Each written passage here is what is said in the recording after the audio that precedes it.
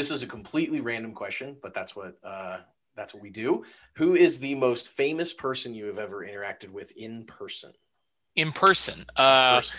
Gosh, well, that really narrows it down because my entire existence is this podcast and my Twitter account. I don't Right. actually exist in real life, Right.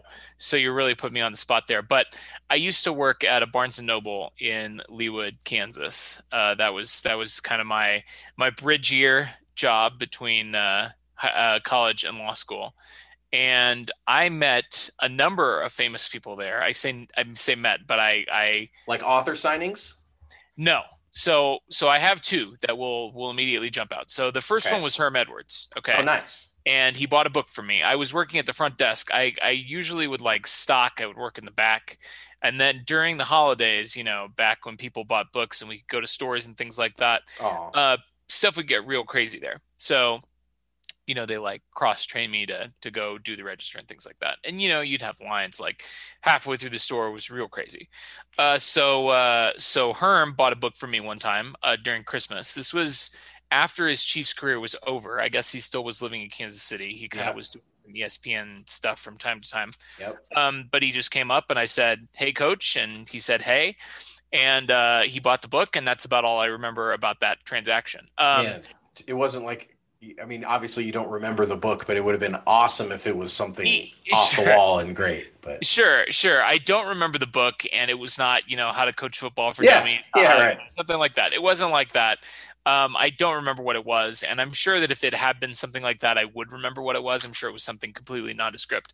But in that very same Barnes and Noble, the one, the only, the shining light of Kansas City's celebrity scene, Paul Rudd, Nice. came in one time, and he's just one of those celebrities that's like, he's like a regular dude, right? Like, I mean, he's just he's looking at the LPs, the records in the music section. He's just kind of chilling around, and of course, like people are sort of following him at Yeah. like a safe distance.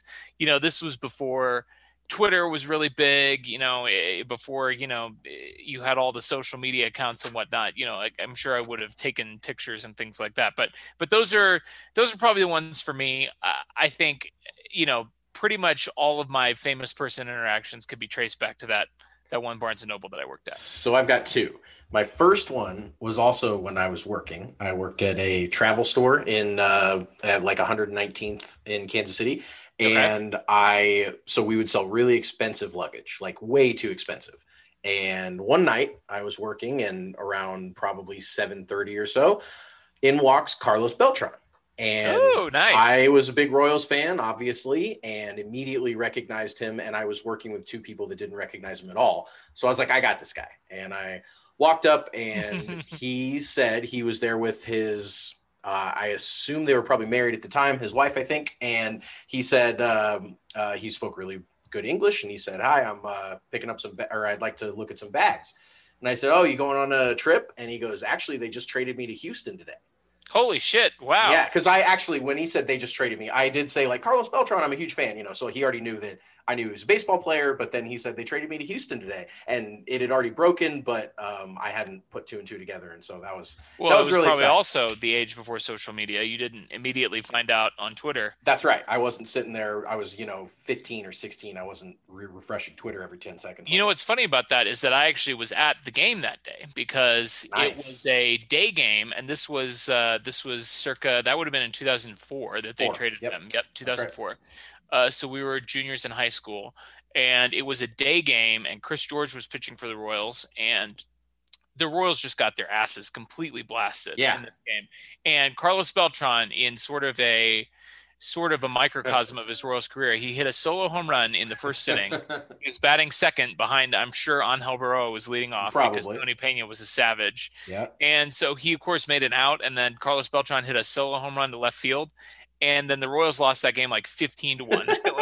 And he And we goes, left him "I'm like the out." sixth. We left him like the sixth inning, and then they Yeah. traded him to Houston. Yeah, Yep, good exactly times. right. So that was one. He's, obviously fairly famous. And then my second one is surprisingly more famous than Carlos Beltran, although you wouldn't think it. And there was a guest speaker that came to Kansas City, probably 10 years ago or so now, maybe a little bit later. And me and my friends were huge fans of this guest speaker, so we wanted to go see what he had to say and go meet him and stuff. And that is, of course, the one, the only Giorgio Tsoukalos of Ancient Aliens fame. Oh, wow. So he's I'm not saying it's Aliens, but it's Aliens guy with the huge hair, the crazy guy. Sure, so, of course. So we were big fans. I had this purple shirt with a white image of his face on it that I bought specifically for this occasion. I wore it there. We met him afterwards. I had him sign my shirt. He was super chill and cool and not like off the wall wild. Like his talk was very intelligent and very, just level headed. And I was very impressed by him.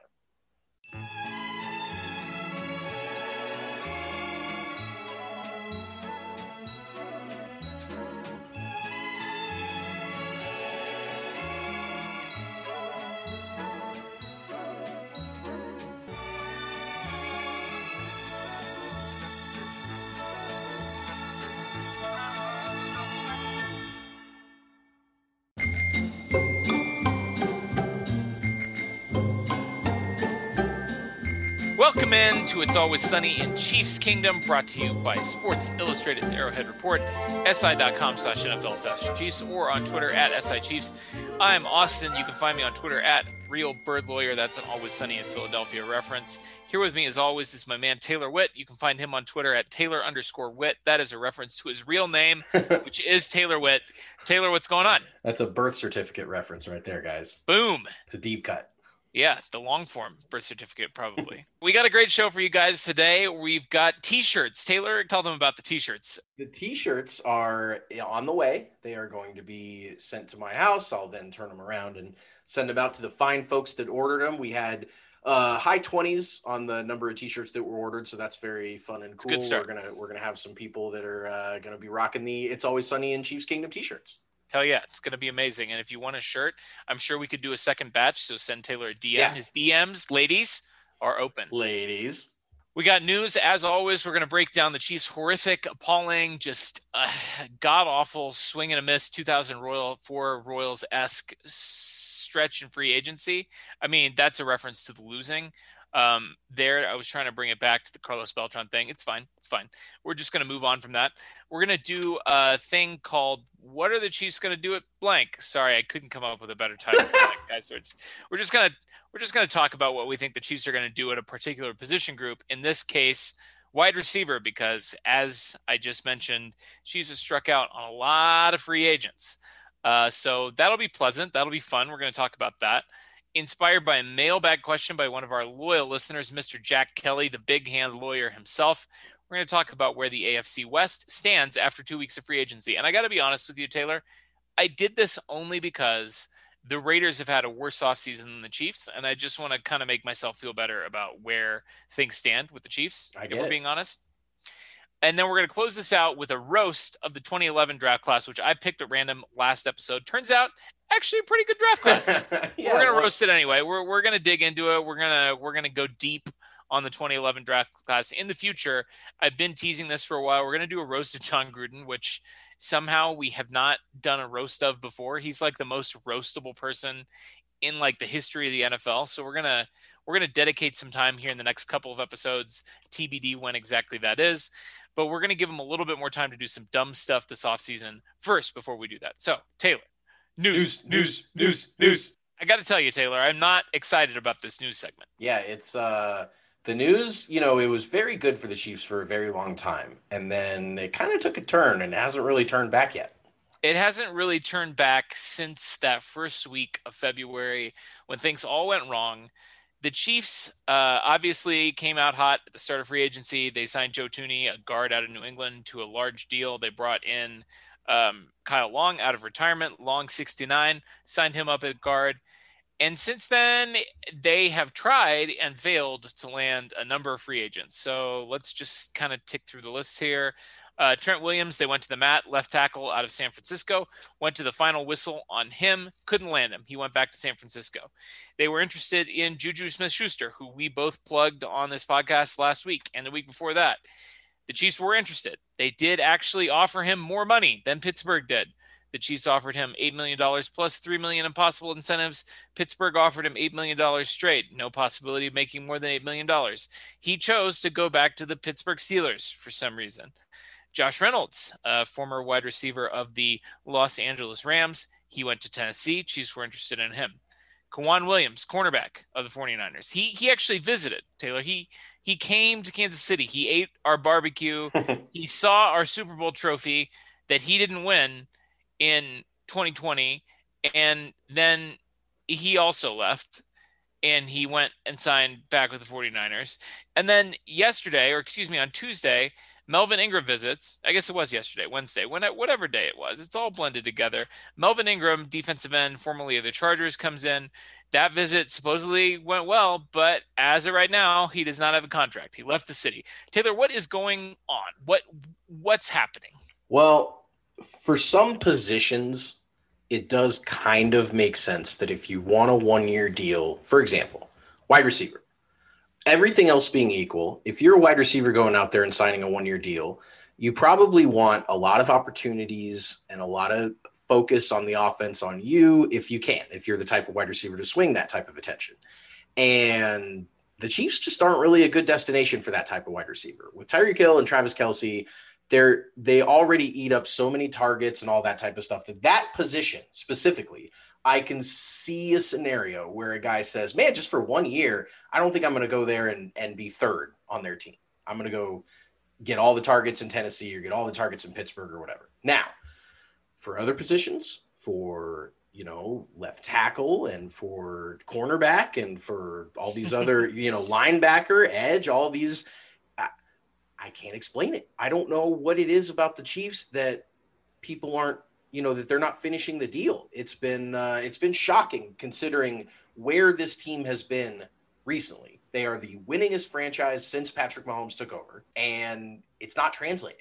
It's very odd. And I like that you made that point about wide receiver. That's something that I've thought as well. To that I would add, in addition to the idea of them maybe not wanting to be the third option on the Chiefs and then hit free agency again next year.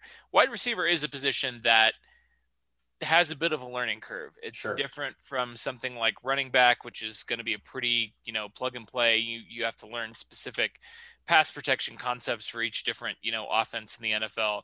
But, run left, run behind the left tackle, run behind the left guard, that kind of stuff is all pretty standard. It's pretty easy to pick up. We have heard in the past that Andy Reid's wide receiver playbook is pretty tough to pick up, and, it takes guys a while. And I guess in the case of Juju and some of these other guys that were looking at maybe a one-year deal in Kansas City, maybe they didn't want to come in, learn a new offense, and be the third option, and then try to get paid in free agency next year. I kind of get it. But man, I don't understand why we're striking out at the other positions. I got to tell you, we're coming off back-to-back Super Bowls, Taylor, and we have a lot of cap space. The Chiefs are currently sitting, I think, the 10th most effective cap space in the NFL for the 2021 season. And there's not enough good players left for them to use up all of that cap space. They can roll some of it over, obviously, but just a bizarre week in free agency. Yeah, it doesn't really track with our understanding. Of course, we do have our Chiefs tinted glasses on, but our understanding of this franchise's position in the NFL and desirability to come join a storied and winning program like this and go chase rings and do all the stuff that going into the offseason, we were hyped that it was 1 year deal season, because that's like, man, what team would you not want to, would you want to go to more than the Chiefs to go chase a ring for a year? I mean, they've been to back-to-back Super Bowls. There is no better team. And there's really not much about what happened in the previous Super Bowl that is super concerning moving forward, as far as, the entire line was decimated. Chiefs bring back a couple pieces on the line, and next thing you know, things are rolling. But instead, now you're wondering kind of, what's wrong with us? Why don't they want to play football with us? It doesn't make a lot of sense. It doesn't make a lot of sense. The Chiefs have struck out on pretty much every free agent wide receiver on the market. So Nate Taylor actually wrote a piece today that they actually thought Corey Davis was maybe going to be their top target. And I don't know who his source was on that. We never heard anything at the time that the Chiefs were linked to Corey Davis. He signed early and for way too much money with the Jets. He got 3 years, $27 million. Ended up being kind of a bold signing by the Jets early in free agency before the market kind of settled and sagged a little bit. Juju Smith-Schuster went for a 1-year deal. Josh Reynolds ended up signing for not that much money. Curtis Samuel apparently also linked to the Chiefs at one point. He did sign a 3-year deal for a pretty good chunk of change with the old football team out in Washington. But man, I just it's tough to understand what this could be. I've heard a theory that maybe agents are pissed off at the Chiefs because of the Patrick Mahomes deal, Man, which that would be petty.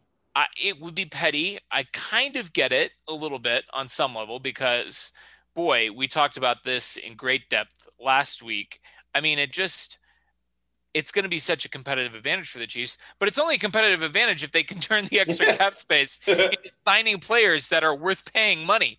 And so far this week, they have not been able to do that. It just is, it's frustrating. Well, and the agents are supposedly there for their clients first and foremost, and that would be a horrible look if their clients found out that they were not getting as much money as they possibly could because they were pissed off about a deal with another. I mean, that's just really it's really unprofessional and very hard to believe. But yeah, whatever the case may be, it's something. It's not nothing. I don't know what the deal is, but I know that it's not a coincidence. It just doesn't feel, it doesn't feel like a coincidence that all these players are saying no to the Chiefs. I just, as a Chiefs fan, it's been very, very frustrating. And I don't remember an offseason this frustrating, even when we sucked. Like, it's like the opportunity is right there. They just need to plug a couple holes, and no one's given us any plugs. Yeah, they had the opportunity in some cases with these players. The Chiefs were offering as much or more money to come play in objectively a better situation from a football standpoint than any other team in the NFL. You're coming to play with Andy Reid and Patrick Mahomes. Great players, great coaches, everything. Championship caliber team, great chance to come in and win a ring, and offering top dollar, and guys are still saying, nah, I'd rather sign with the 49ers to block for Jimmy Garoppolo, or no, I'd rather catch passes from 39-year-old Ben Roethlisberger. It just doesn't make a lot of sense. We'll see what the Chiefs are going to do this coming week. There still are a decent number of okay players left. I got to tell you, the wide receiver situation, which we're going to talk about in our next segment, it's wiped out. It's barren. The cupboard is completely dry, but there's some interesting defensive players left, and maybe the Chiefs can swoop in kind of in the second wave of free agency and sign some decent guys. They are supposedly interested in Russell Okung. We saw that today, left tackle and Bitcoin enthusiast. Yeah. So he would be, he'd be kind of fun. He's a left tackle. Chiefs don't currently have one of those on their roster, so that would be kind of a fun little situation. But I'm getting depressed by this. Let's move into the players that the Chiefs actually signed, because that can't be depressing, right? So, so let's start with the news that dropped on Friday last week, the day after we recorded last week's pod. We found that the Chiefs had missed out on Juju Smith-Schuster despite offering more money than the Steelers did. And then we heard the news that Mike Remmers is coming back. And contemporaneously with the news that he had signed a new deal with the Chiefs for 1 year, his agent tweeted out that he was going to be the starting right tackle. I just want your immediate reaction to that news when it dropped. So you don't get that type of vocabulary very often from agents. You don't. Specifically with a guy that's not guaranteed to be the starter. Like, it's one thing if they had said, signed a big name guy and then said he's the Chiefs starting whatever. This is Mike Remmers. This is not a guy that's going to walk in and immediately be the day one right tackle. But the agent, apparently, I don't know if that's something that he was just talking up his client and just saying, oh, hell yeah, I got the starting right tackle for the Chiefs. Or if that was some sort of deal with the devil that the Chiefs made him, that they were like, yeah, you can come back and we'll give you $3.3 million and you'll be the starter guaranteed without even seeing who we draft or seeing who else we pick up in free agency. I've got to think it was just the agent getting a little too ahead of himself.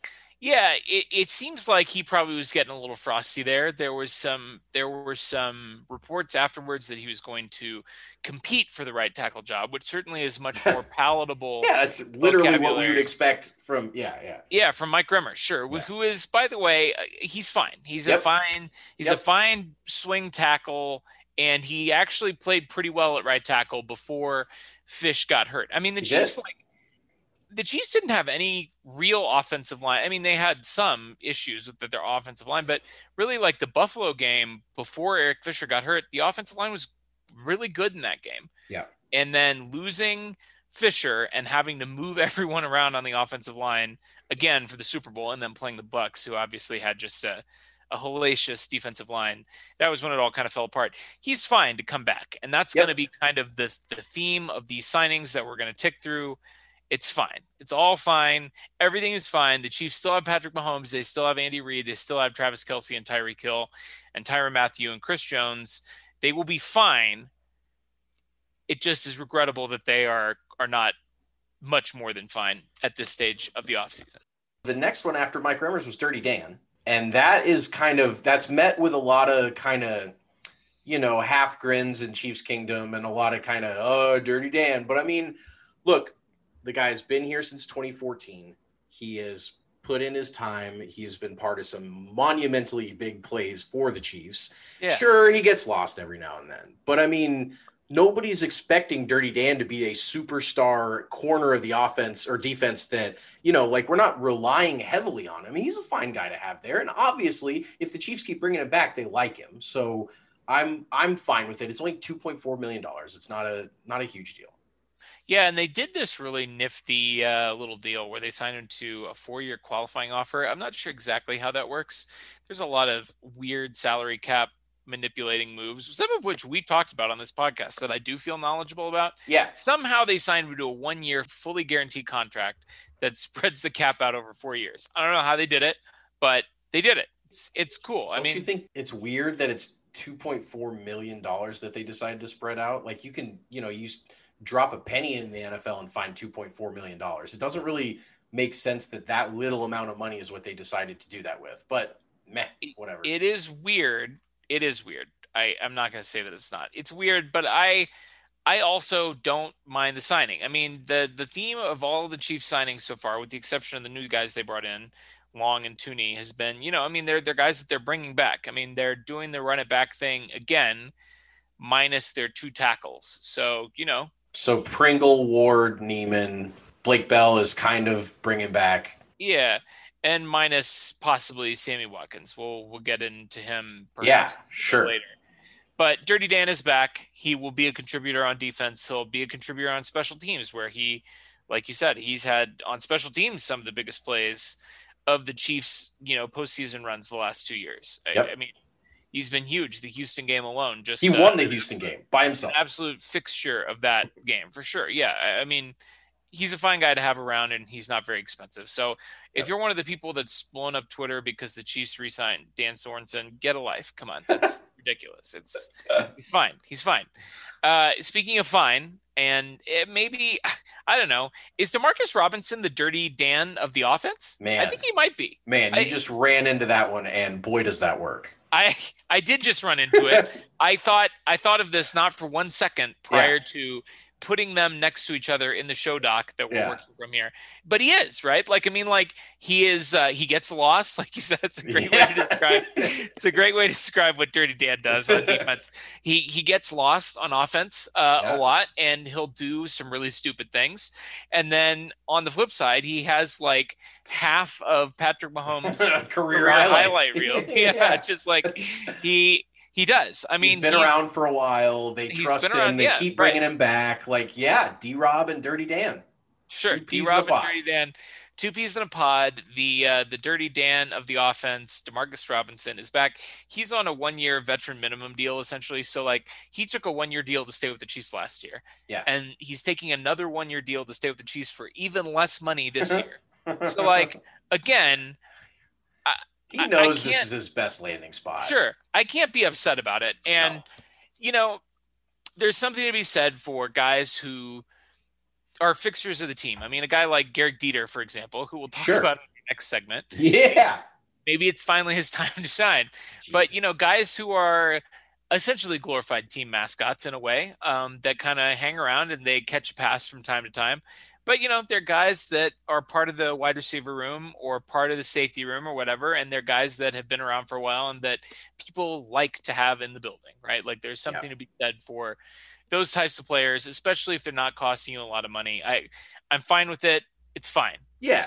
Yeah, it's fine. We also would be remiss if we did not wish good fortune to our pal Damian Williams, who signed a 1-year deal with the Chicago Bears. That was, nothing but good luck for our guy that ran into Chiefs immortality. Yeah, and you know what? That'll be kind of a fun little landing spot for him. Now, their quarterback is Andy Dalton, which is unfortunate for Bears fans. I do feel bad for them. You got to feel like, Matt Nagy might be on his way out at the end of the season. Certainly Ryan Pace. Have you seen, by the way, Ryan Pace, the Bears GM, have you seen his neck? Great question. No. Google Ryan Pace neck right now. I want you to give me your unfettered. I just want you to tell me what you think about Ryan Pace's neck. My God. It's like it's extremely long.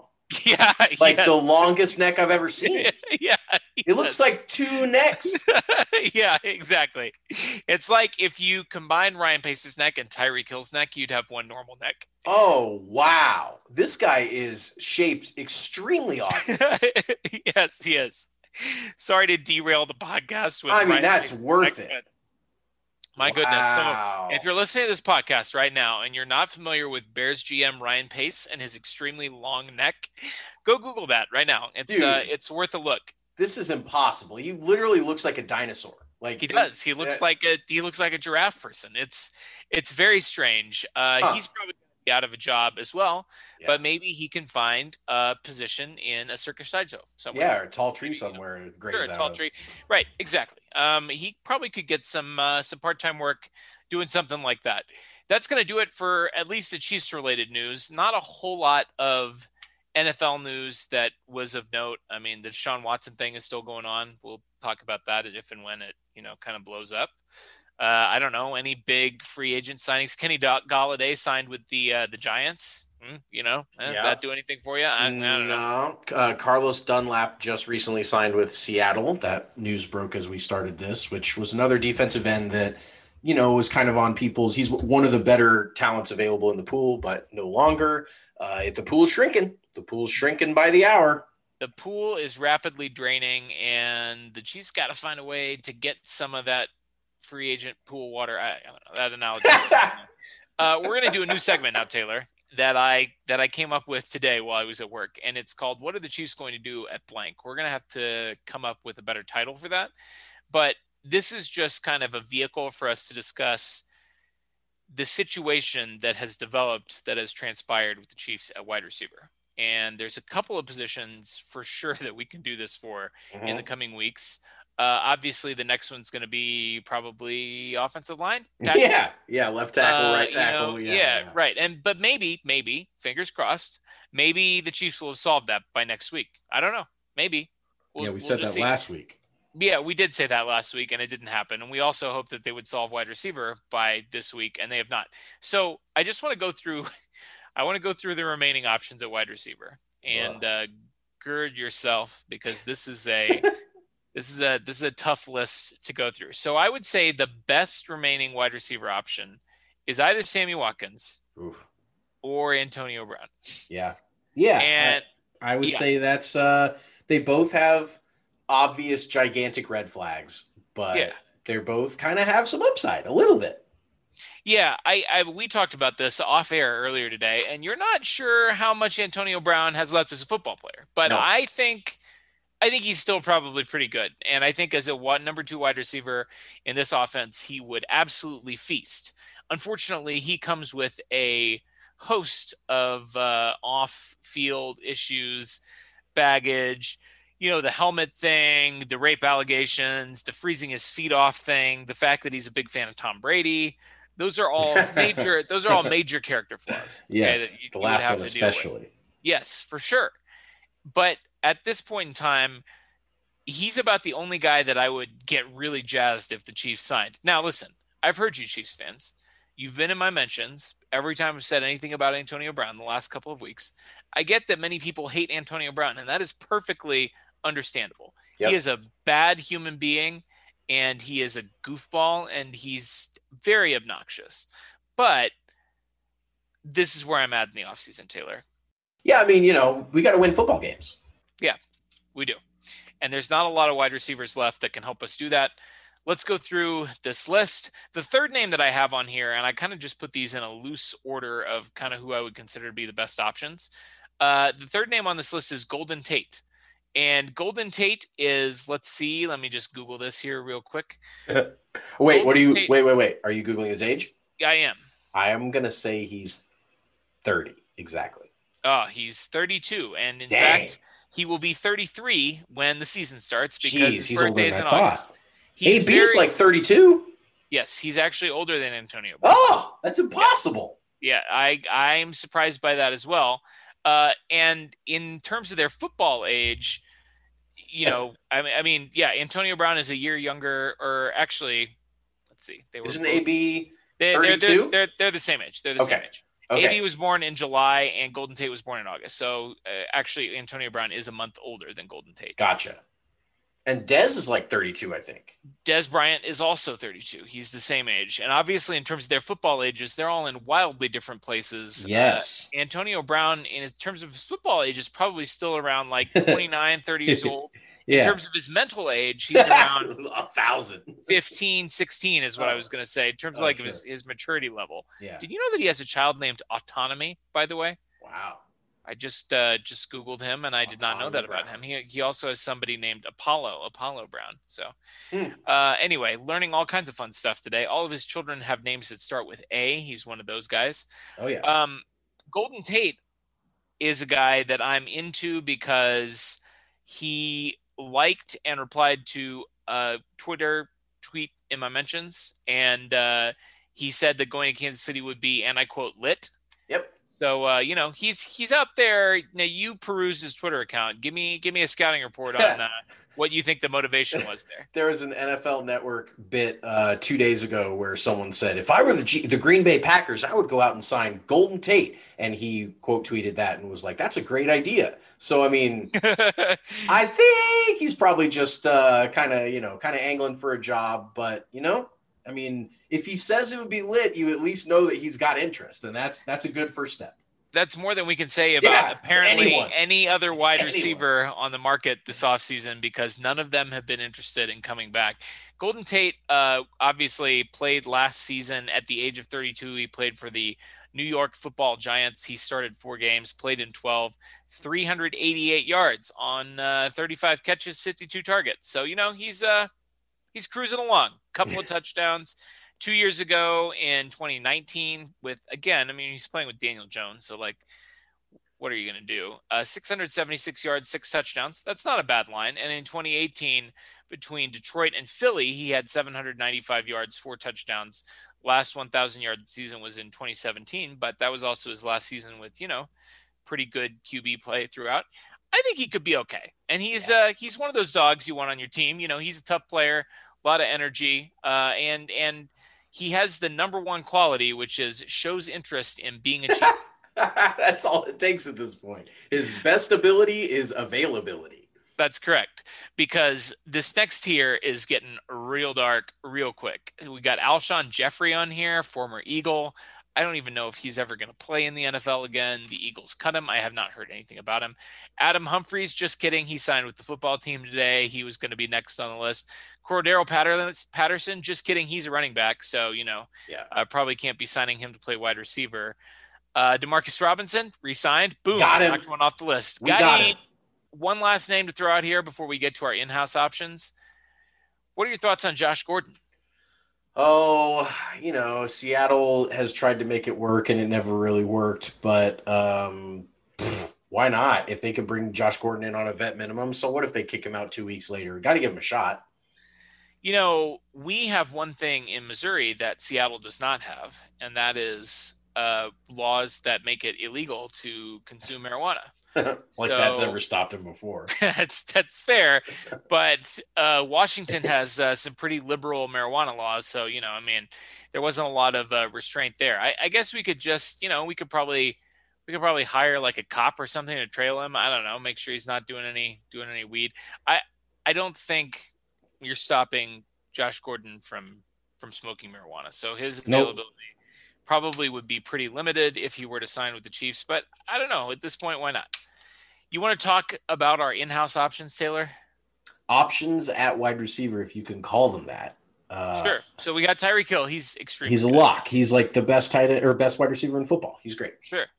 That's one option. And then from there, it's a cast of characters. We've got our second round bust, Mecole Hardman. I guess bust is probably a little harsh, but he certainly is not great. He's trending in that direction. He's trending in bust direction. We talked about D-Rop, as I love to call him, as a lot of people love to call him because he drops everything. Maybe he'll be fine. Who knows? We've got, once you pop, you can't stop, the K-State myth man legend, Byron Pringle, who is only 5 months younger than Sammy Watkins. I really thought impossible. Byron Pringle was a young guy, and he's 7? Is that what Sammy is? Yeah, 27. 27. So Byron, time to become a man. And we've got the sheepdog, Garrett Dieter. Is he even an option? I'm not sure. I don't think so. My most salient memories, my two memories of Garrett Dieter in a Chiefs uniform are as follows. There was one game, I think it was in Oakland, the week after the Chiefs cut Kareem Hunt in 2018. I'm pretty sure I'm remembering this game correctly. Okay. And he got in to run like 2 routes, and he actually beat his guy. And because it was an Oakland DB, so he roasted him on a deep route, and Patrick Mahomes overthrew him. And I only remember this because then it was a thing after the game where it was like, well, I got open and Pat couldn't hit me because he was whatever. Yeah, he threw him under the bus. It was great. And then that same season in the Colts game, I think he had, or maybe it was the Patriots game. In one of those playoff games in the 2018 season, he had a reception for a first down.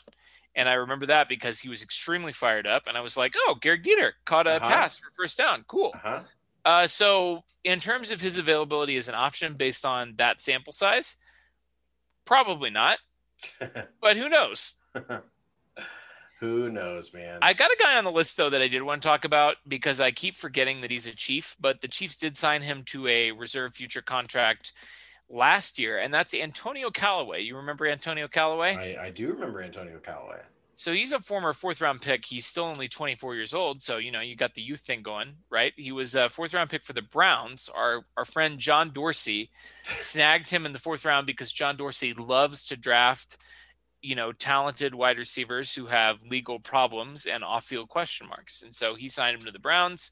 He had actually a pretty decent rookie year. 43 receptions, 586 yards, 5 touchdowns. And then he got suspended for doing drugs and he got cut by the Browns. And then he ended up with the Dolphins last year. He didn't really do anything. He appeared in like a couple of games for them. Never really climbed the depth chart, but he was suspended for this first half of the year. And I will say, if you're coming in to learn a new playbook and you're still a pretty young guy, maybe don't have some of the veteran savvy for learning a playbook that some of these guys that have been around the league for a long time have. You're coming in and trying to learn a playbook when you're not practicing with the team because you're suspended. I don't know. I feel like, maybe the Chiefs can give him a fresh start. He's got some pop. He does. You mentioned Dolphins and a fresh start, and I just have to sneak this little news bit in. Oh no. You remember Isaiah Wilson? Have you been following this story? Yes. Jeez. So the Dolphins, the Titans cut Isaiah Wilson after 1 year with the team. They didn't cut him. they found a trade suitor, but it was the Dolphins, and they basically swapped 7th-round picks to send Isaiah For a Wilson guy to that Miami. they had just drafted in the first round. First round the previous year, which is got to be some of the, I mean, it's pretty tough to bail on a guy after the second draft doesn't even come up and you're already trading him away. And then 3 days after the Dolphins traded for him, he was late for some workouts and they didn't like his attitude and they cut the guy. That's just life in the NFL. It's a tough life.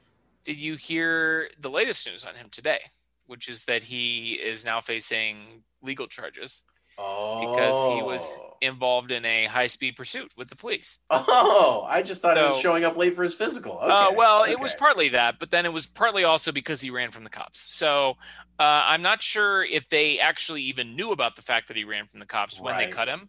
Right. They just cut him because he missed some meetings, but it turns out while he was missing meetings, he was also running from the cops. So yeah, late for his physical, late for team orientation, skipped 2 workouts, and they cut him in 3 days. Yeah, I mean, how many workouts did they even have in 3 days, right? Probably 2 workouts, and he missed them both. It's not great. It's not great. So we kind of talked about the Chiefs' in-house options. Not a lot of sizzle there unless, one of these guys steps up and surprises us. The draft, Taylor. A lot of wide receiver options in this draft, something that we will be watching closely if the Chiefs make a move there. We may have some guests on to talk about the draft. You guys know by now that we're not big draft guys. We will analyze the players that the Chiefs pick when they pick them. But I did want to shout out a longtime favorite of the pod from the Brown family, not the Antonio Brown family, but the St. Brown family. And this is Amon-Ra Julian Hiru J. St. Brown of USC, who had his pro day yesterday. So he ran a 4.51 40 time, which isn't insane. It's not like a Tyreek Hill 40 time, but it's not bad considering his numbers in these other categories. So I was looking at his relative athletic score today. He's got some pop. He's got a pretty good relative athletic score, one of the best in this class, and that is because his bench, his vertical, his broad jump, and his 3-cone, all elite. A guy that could be pretty interesting for the Chiefs and is projected as a late second-round pick. So I don't know. Taylor. I'm just saying, like, having a St. Brown on the team, and especially Amon-Ra, which, let's face it, I don't know where you land on Equanimeous, and I forget what's the other brother's name. Equanimeous, Amon-Ra, and shoot, I don't remember now. But clearly not the Amon-Ra is like the most athletically gifted of the St. Brown brothers. They've always talked about, his younger brother's coming up, and he's going to be the guy to really look for. They've said that since these guys have all Osiris. Thank you. Yes. Osiris is pretty badass. What I was going to say was Amon-Ra is a very cool. It's a cooler name than Equanimeous. Like people know about Amon-Ra. He's a cool Egyptian god. I think he's the sun one, right? The bird with the sun. Yes, he is. I just Googled it. Confirmed. He is the bird with the sun above his head. Very cool. Osiris, god of the underworld. Also cool. Equanimeous, don't know that one off the top of my head. Still a cool name, but not quite as accessible as Amon-Ra. I would be into that. And, a 4.51 40, like you said, although it's not eye-popping, do you remember what Demarcus Robinson's 40 was? I don't. 4.59. Interesting. And we would consider him to be a pretty fast guy. They always talk about, the Legion of Zoom and D-Rob's right among them and all that stuff. But, 4.59, he obviously, I think he either had a bad pro day or something, or maybe he sped it up since then. But either way, 4.51 ain't bad. And, he could do some fun things here. Yeah, we do get a little bit spoiled sometimes by the fact that we have Tyreek Hill and McCole Hardman on the team. Yeah. You kind of look at a 4.5 and I'm like, that guy's slow as shit. But actually, that's a very good 40 time. A lot of guys would be very happy with that. So we have a quick mailbag question here, Taylor.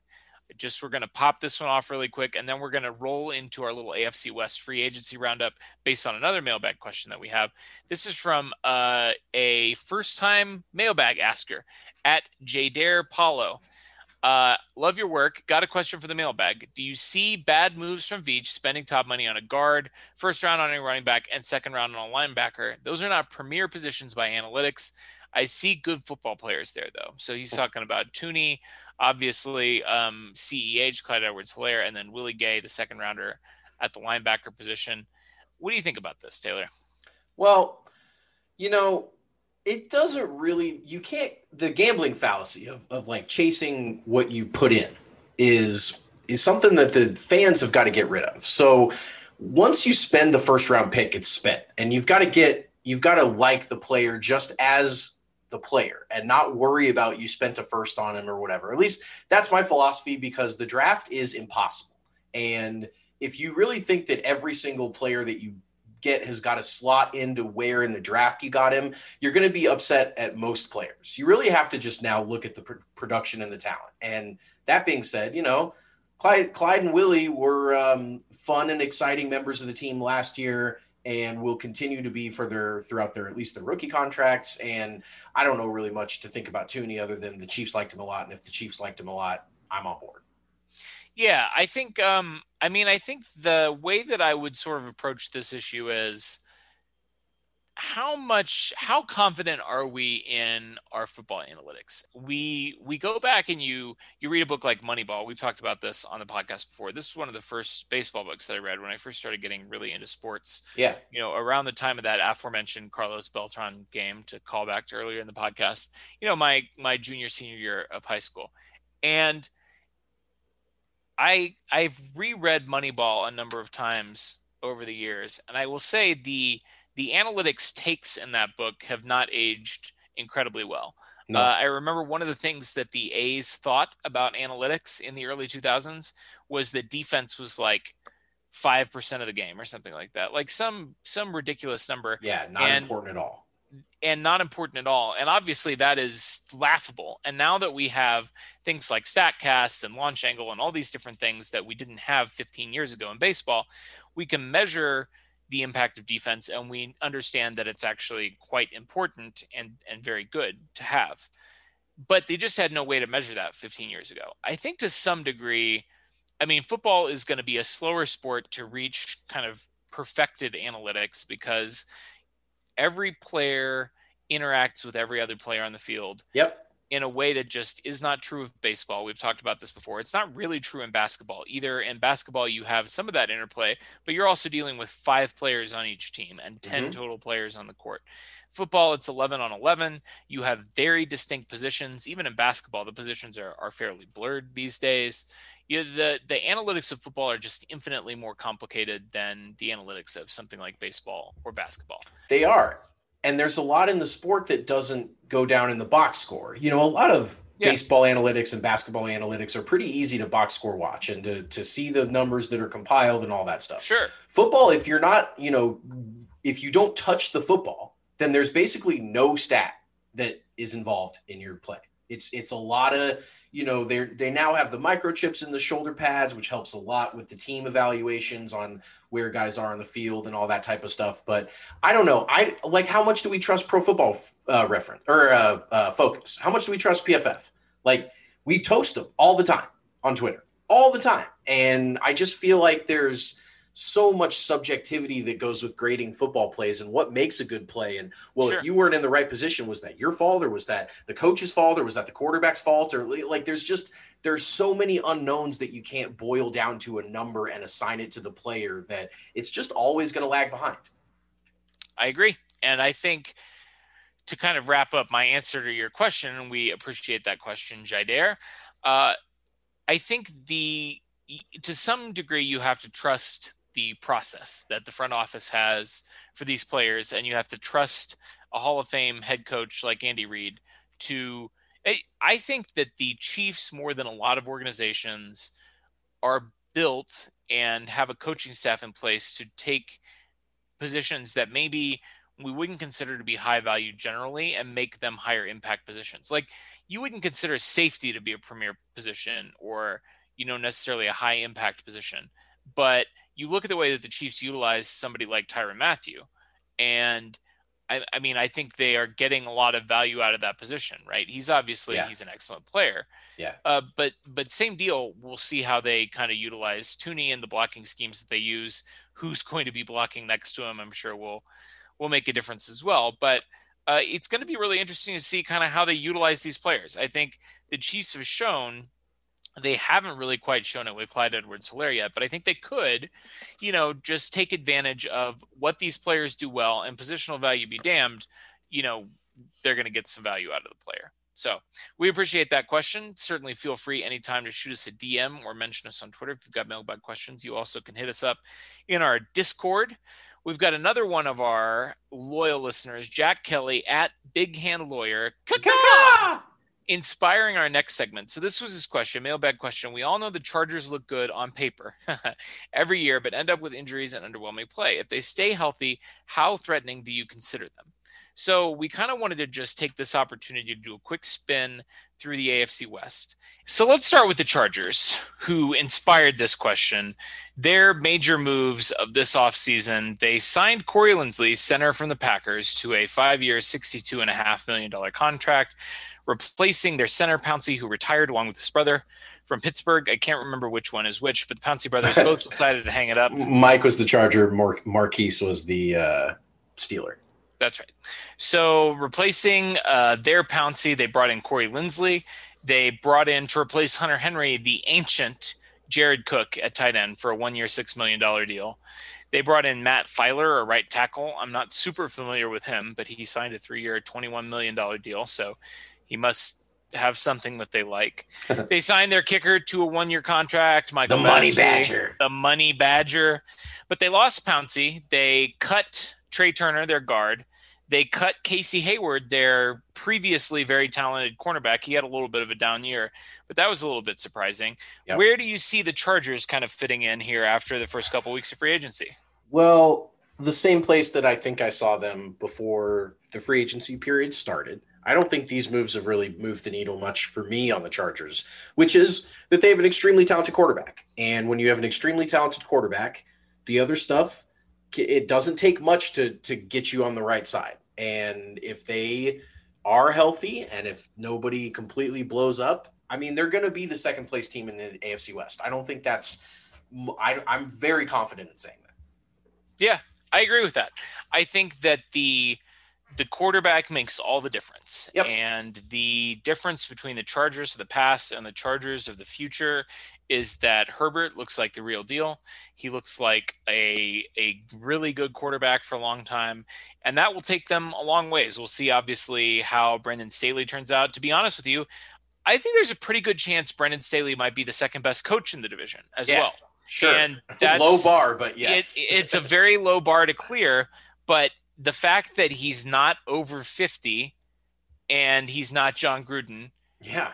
I should say not over 60 and not John Gruden, because that's the knock on Vic Fangio. I mean, he's old, he's crusty, like he's punting from the 40-yard line in a 1-score game when he needs to go down to tie the game against the Chiefs. Yeah, it's not Vic's age. I mean, Andy's over 60. It's how he coaches. It's that Vic coaches like a 100-year-old. Like he he doesn't have any concept of the modern NFL game. Correct.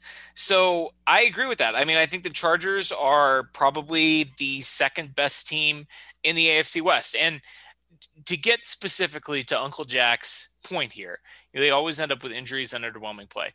They've turned over a lot of the coaching staff, and I think the strength and conditioning staff is gone. It doesn't seem to matter who is coaching special teams there. It's always putrid. It doesn't seem to matter who is in the training room there, because they've gone through several trainers over the last several seasons. They're just cursed, but curses aren't real. They have a good quarterback now. I think they're going to be pretty good. Yeah, I think so too. Let's shift to the Las Vegas Raiders, because they are always fun to talk about. Buckle up. They released LaMarcus Joyner, their free safety. They traded away not one, not two, 3 offensive linemen. So they traded away Trent Brown to New England for moving up 2 rounds in the draft in 2022. So basically pennies on the dollar there. They traded Rodney Hudson. After signing him 2 years ago to the biggest offensive lineman contract ever. Yeah, exactly. But now they traded him, so that contract's out of there. Sure. They traded Rodney Hudson after the news that they were going to cut him made them look like idiots.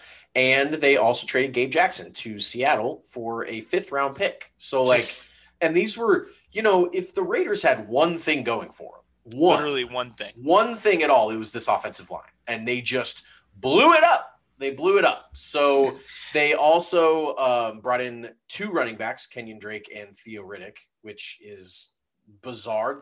I'm sure you saw today that they're going to play Kenyon Drake at wide receiver. Yeah.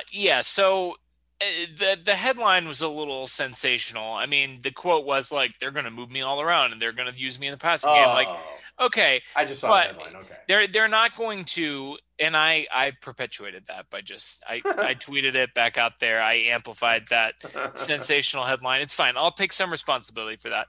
But listen, whatever they're saying about Kenyon Drake, they're saying it because people roasted them correctly for giving $13.5 million. I think guaranteed was the guaranteed money on him. It was a lot of guaranteed money on a 2-year deal for a backup running back when they literally got rid of 4/5 of their offensive line.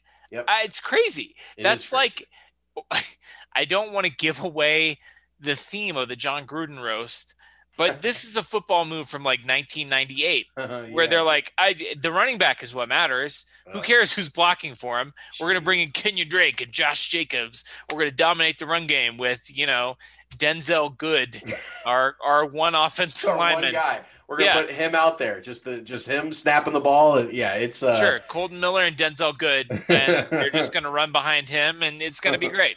Yeah, we'll see if Yannick Ngakoue can play offensive line a little bit. They, of course, signed the defensive end to a $26 million 2-year deal there, and they brought in speedy wide receiver John Brown, who had a really good year with the Bills. Who, by the way, supposedly took less money to sign with the Raiders. Did you see this? No. He said, I had another offer with more money from somewhere else. I don't think it was Kansas City, or surely we would have heard about it by now. But triggered. He said he took less money to sign with the Raiders. I'm telling you, Taylor, the wide receivers this offseason have been taking crazy pills. It doesn't make any sense to me what they're doing, but whatever. Onwards and upwards. Yeah. Do you have any last thoughts about the Raiders? They're idiots, right? That's the refrain there. They don't have a defense. They still don't have a defense. Signing, Yannick Ngakoue, who wasn't very good last year and hasn't really been good since he played in that historic, 1-year wonder Jacksonville defense in 2017, where they were incredible. And they're literally all on different teams now. They're all on different teams now, and none of them are as good as they were in Jacksonville when they were all playing together. I mean, he's not going to solve their defensive problems. The biggest contract they've given out besides that one was to a backup running back. I mean, it's an insane offseason. They're having like maybe the worst offseason of any team in the NFL. I can't even think of who would be in contention for that other than the Raiders. They're a pit of despair, as always. And I think they're going to finish in last in the division. I think they're going to finish in last in the division. Unless, and that brings us to the Denver Broncos. So that brings us to the Broncos, who are, of course, have been a lot of fun to follow over these last several years. They started off by tagging Justin Simmons, their free safety, who is extremely good. They brought in Ronald Darby, the cornerback, for a 3-year, $30 million deal, which is fine, not much. Shelby Harris signed a 3-year, $27 million extension with them this offseason.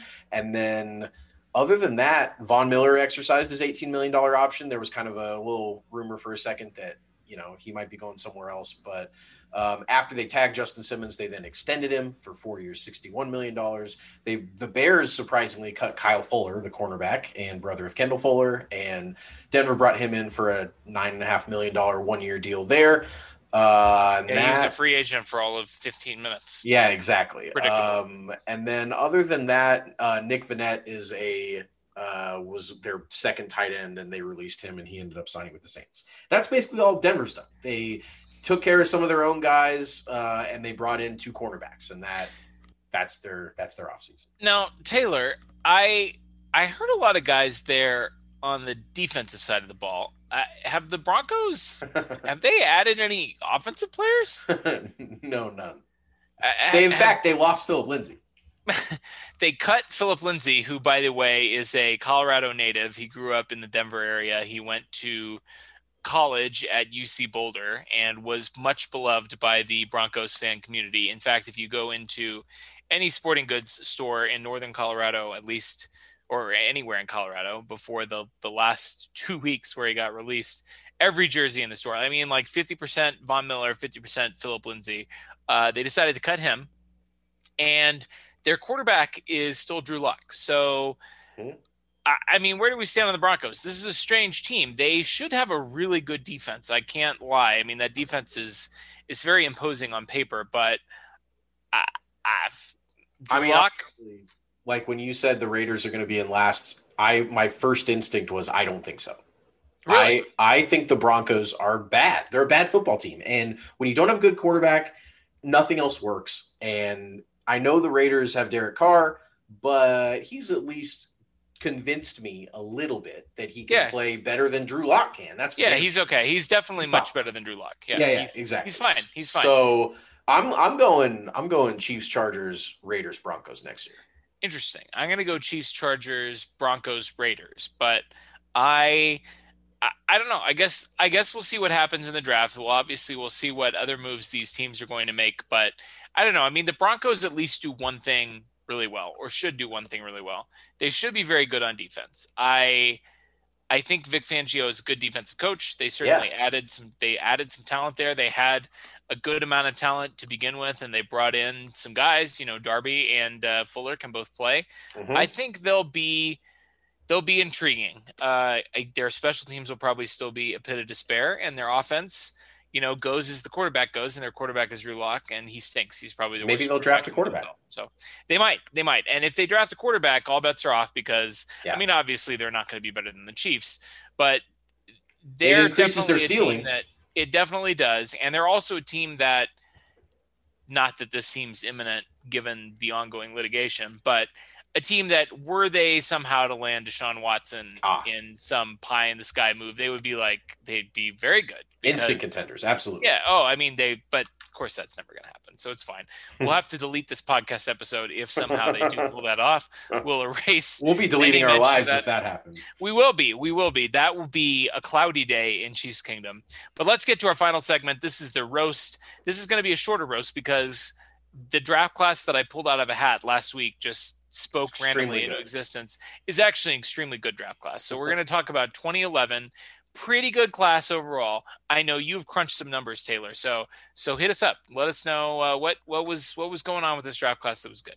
Well, so as we talked about these last two times we've roasted draft class, I pulled back every draft since 1970. That's kind of how I operate these days. And I looked at the two main things. You can't really judge an entire draft class on a ton of stuff, but one thing you can judge them on is how many All-Pros, how many first-team All-Pro selections that draft class produced, and how many Pro Bowl selections they produced. And if our listeners remember last week, we recapped the 2009 squad that had 6 All-Pros and 54 Pro Bowlers, which were both the low watermark of the of the NFL, of the whole history of the league. So with that being said, the 2011 class had 30 All-Pro selections in the draft class, which not only is that up from 6, but that ranks 4th all time. Of all 30 whatever or 50 years that I pulled these numbers for, 30 is a lot. And their Pro Bowl selections were 109, which is 5th most. So they definitely, when you look at the draft class as a whole, were extremely productive, and they had a lot of career guys that would go on to do some really nice stuff.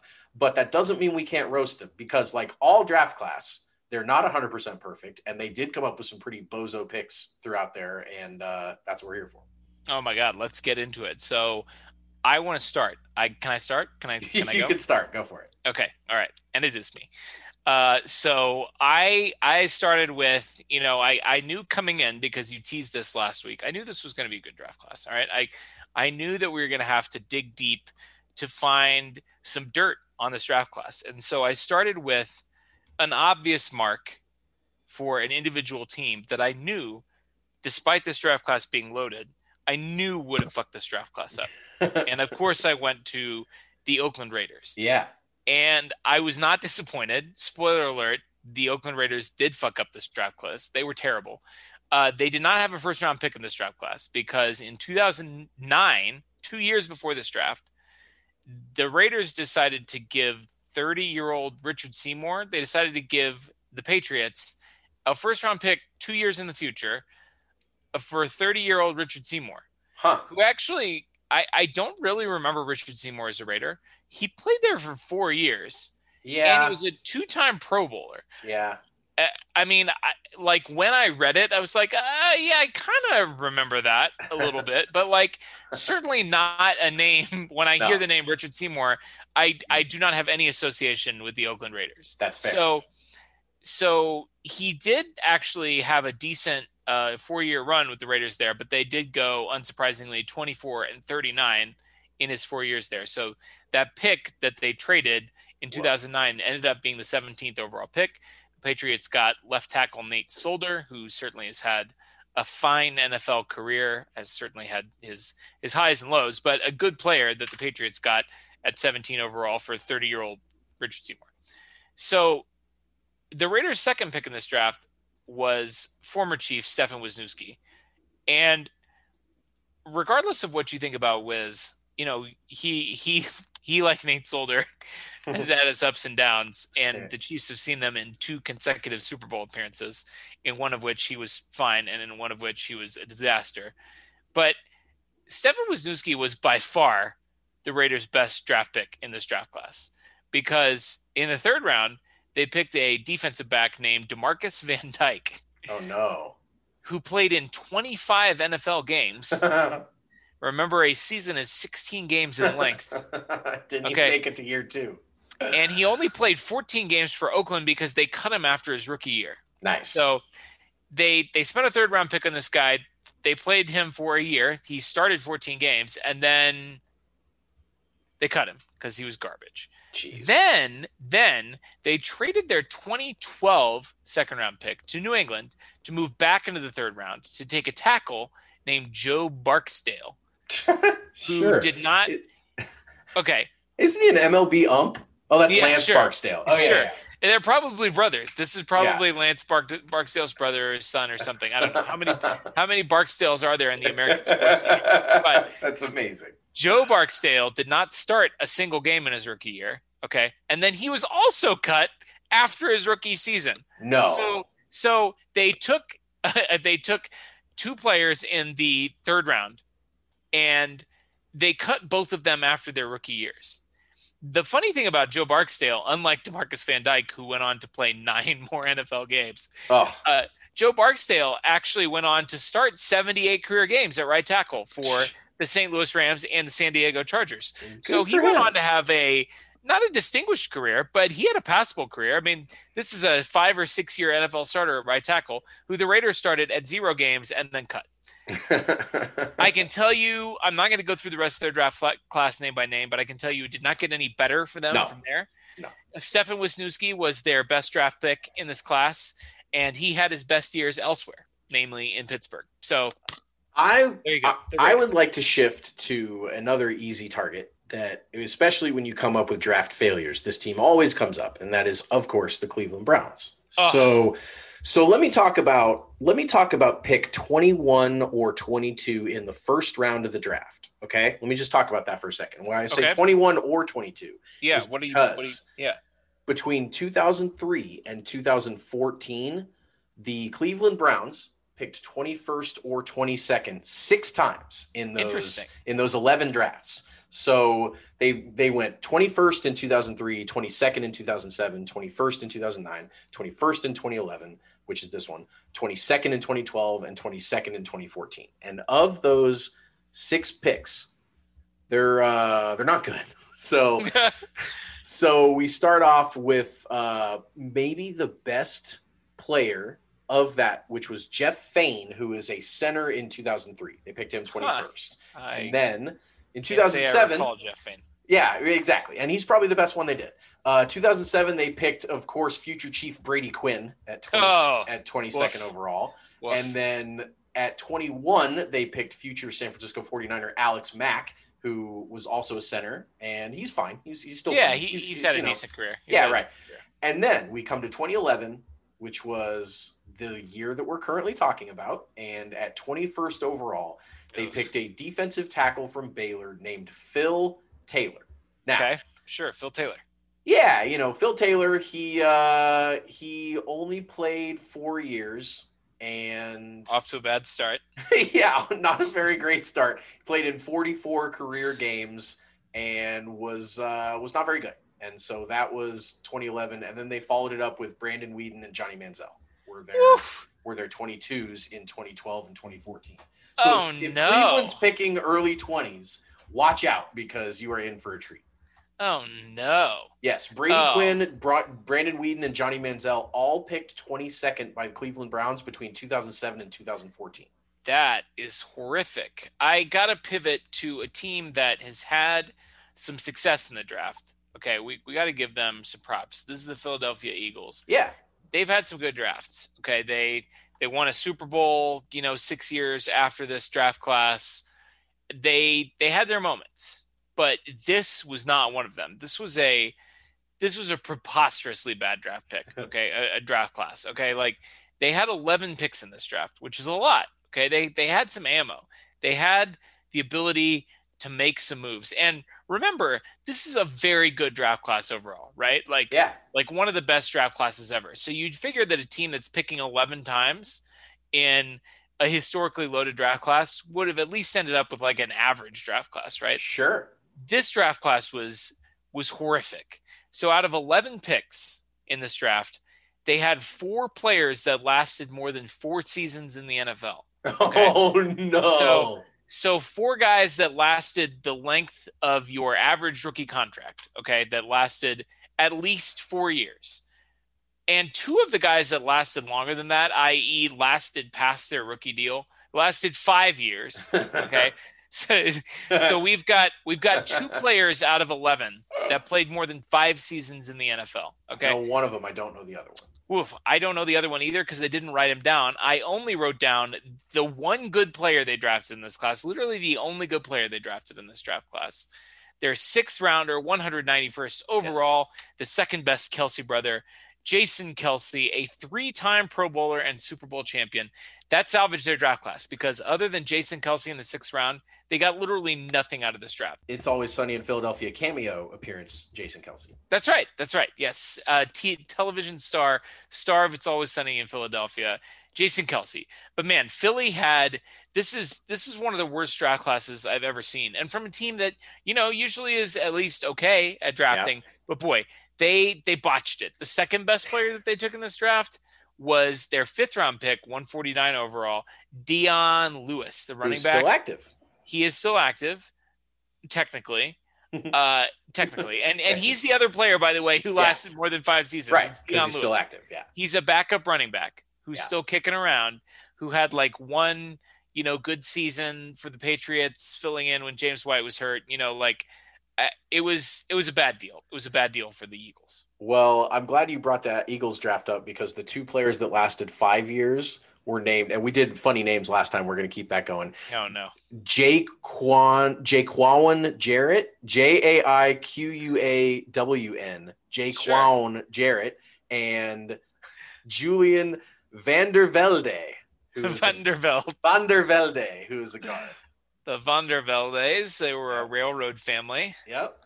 Probably burned up in some Vandervelde steel. Rich, moneyful family that the Vanderveldes came from. Yeah.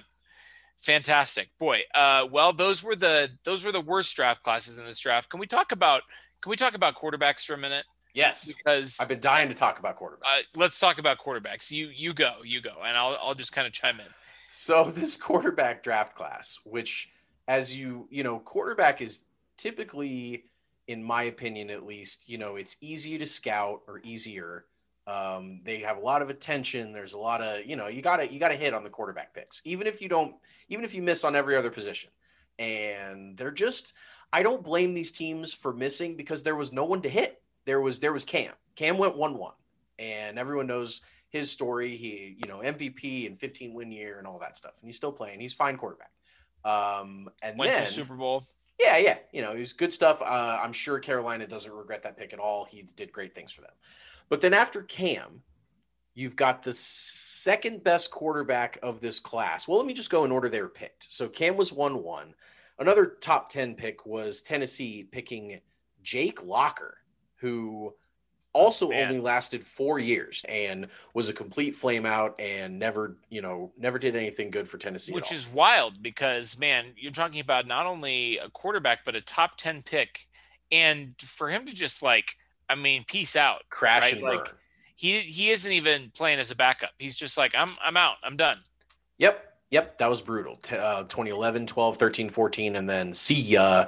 And then after that, another top 10 quarterback who at least is still around as a backup. He played for a little bit. Blaine Gabbert, who is one of the worst quarterbacks I've ever seen at the NFL level, but stuck around. I mean, he's at least been doing some stuff. So that was pride of Missouri, Blaine Gabbert there. And then what's wild is that the Jags drafted Blaine Gabbert in the first round, and then 2 years after that, I think turned around and drafted Blake Bortles. Yeah, in the first Blaine round. Gabbert and Blake Bortles. That's rough. That's rough. Poor Trevor Lawrence. He's the next guy in line. Yeah, they drafted Blake Bortles in 2014, so 3 years after Blaine Gabbert. Wasn't even off his rookie deal, and they said, you know what, we're done with this guy, and they drafted Blake Bortles. Nobody blamed them for being done with Blaine Gabbert, but then when they saw Bortles, they were like, ease. 12th overall, so we are now at quarterback 4 in the 12th pick. Minnesota selects Christian Ponder out of Florida State, and Christian Ponder was also ejected from the NFL after 2014, the same but year he didn't. Jake Locker was. He didn't even retire though. Right? No, Jake Locker was like, I don't want to play football anymore. Yes, that's right. Jake Locker quit. Christian Ponder was forced out. Christian Ponder was like, I would like to play football, please. Yeah. And NFL teams were like, nah, we're good, bro. Super pass, uber pass. Then we finally have another quarterback that is still a starting quarterback in the NFL. And of course, I'm talking about the Red Rocket himself, Andy Dalton, second round, 35th overall pick. Man, he was the second best quarterback in this class. He was the second best quarterback in this class. There's one other that I would say is on the in that conversation, but Andy Dalton, the next guy off the board. No, because he didn't last long enough. So Andy's obviously started with the Bears. Colin Kaepernick was the next one, right? The pick after Andy Dalton at 36th overall. R.I.P. And Kaepernick was good. He just didn't last long enough. He only played 6 years in the NFL, and if it could have worked out a little bit differently, he could have had a much different story, but he didn't. After him was Ryan Mallett, longtime backup in New England. They picked him there in the 3rd round, and obviously with Tom Brady's playing, he never got a chance to do anything there. We would be remiss if you've seen the Ryan Mallett pass, right? Yeah, of course. You know what I'm talking about? Like the greatest throw anyone's ever made in an NFL game. Ever. We've shouted out Ryan Pace's neck on this show. Google if you guys don't know what we're talking about, Google Ryan Mallett pass, and I'm pretty sure that this pass will come up like almost immediately. It's like one of the best passes I've ever seen in the history of the NFL. But that's literally the only thing he's ever done. Yep. I mean, he had one great pass, and then that was it. So we forgot to talk about the Chiefs' first round selection. Yeah, we didn't forget. Well, I didn't forget. I just chose. chose not to talk about him. So of course, this was the year that the Chiefs took John Baldwin in the first, and I mentioned that because in the 5th we get to the 8th quarterback off the board, which was of course Ricky Stanzi. Woo! USA. Yeah, he also flamed out after 2014 and, of course, was terrible. TJ Yates, who did play for a while in Houston as backup and emergency type of role. And then one quarterback before Tyrod Taylor, 20 picks before Tyrod Taylor went. I don't remember this guy at all. I guess he's a 5th round pick, so I shouldn't have. But Chicago Bears selected quarterback Nathan Enderle. Ender's Game. Enderle. Yeah, that's that's a cool name. Sure. He has never appeared in an NFL game. Nope. I'm looking at his never has, never will. Never had a snap. Doesn't look like he ever made a roster. He might not exist. He might not. He might be a turtle's dream in outer space. And then Tyrod, of course, Baltimore took him in the 6th round. He had a pretty good run and might be the starting quarterback in Houston this year. He might be. He probably will be if things continue to trend in the wrong direction for Deshaun Watson, or if he's traded. Who knows? Anybody else that you kind of want to shout out in this draft class? Anybody that you want to kind of throw in there? Anthony Sherman was drafted in this draft class. The Shermanator. Happy trails to him. Drafted in the 5th round. How about that? 136 overall, Anthony Sherman to the Arizona Cardinals. Rodney Hudson, Alan Bailey, Justin Houston, some of the Chiefs picks in this draft. Yeah, pretty good draft for the Chiefs. Obviously, they flamed out hard on John Baldwin, but Rodney Hudson, Alan Bailey, and Justin Houston, all pretty good players for the Chiefs. I mean, obviously, Hudson and Houston had, monster careers for the Chiefs before they left. I mean, a pretty decent draft class for the Chiefs. I mean, not great, but not terrible. Not the worst they've ever had, that's for sure. Oh, gosh. Well, guys, we appreciate you listening in. As always, that was the 2011 draft class. Pretty good class overall, but there were some people that really botched it. And one of those teams was the Raiders because they were perpetually terrible and always a joke.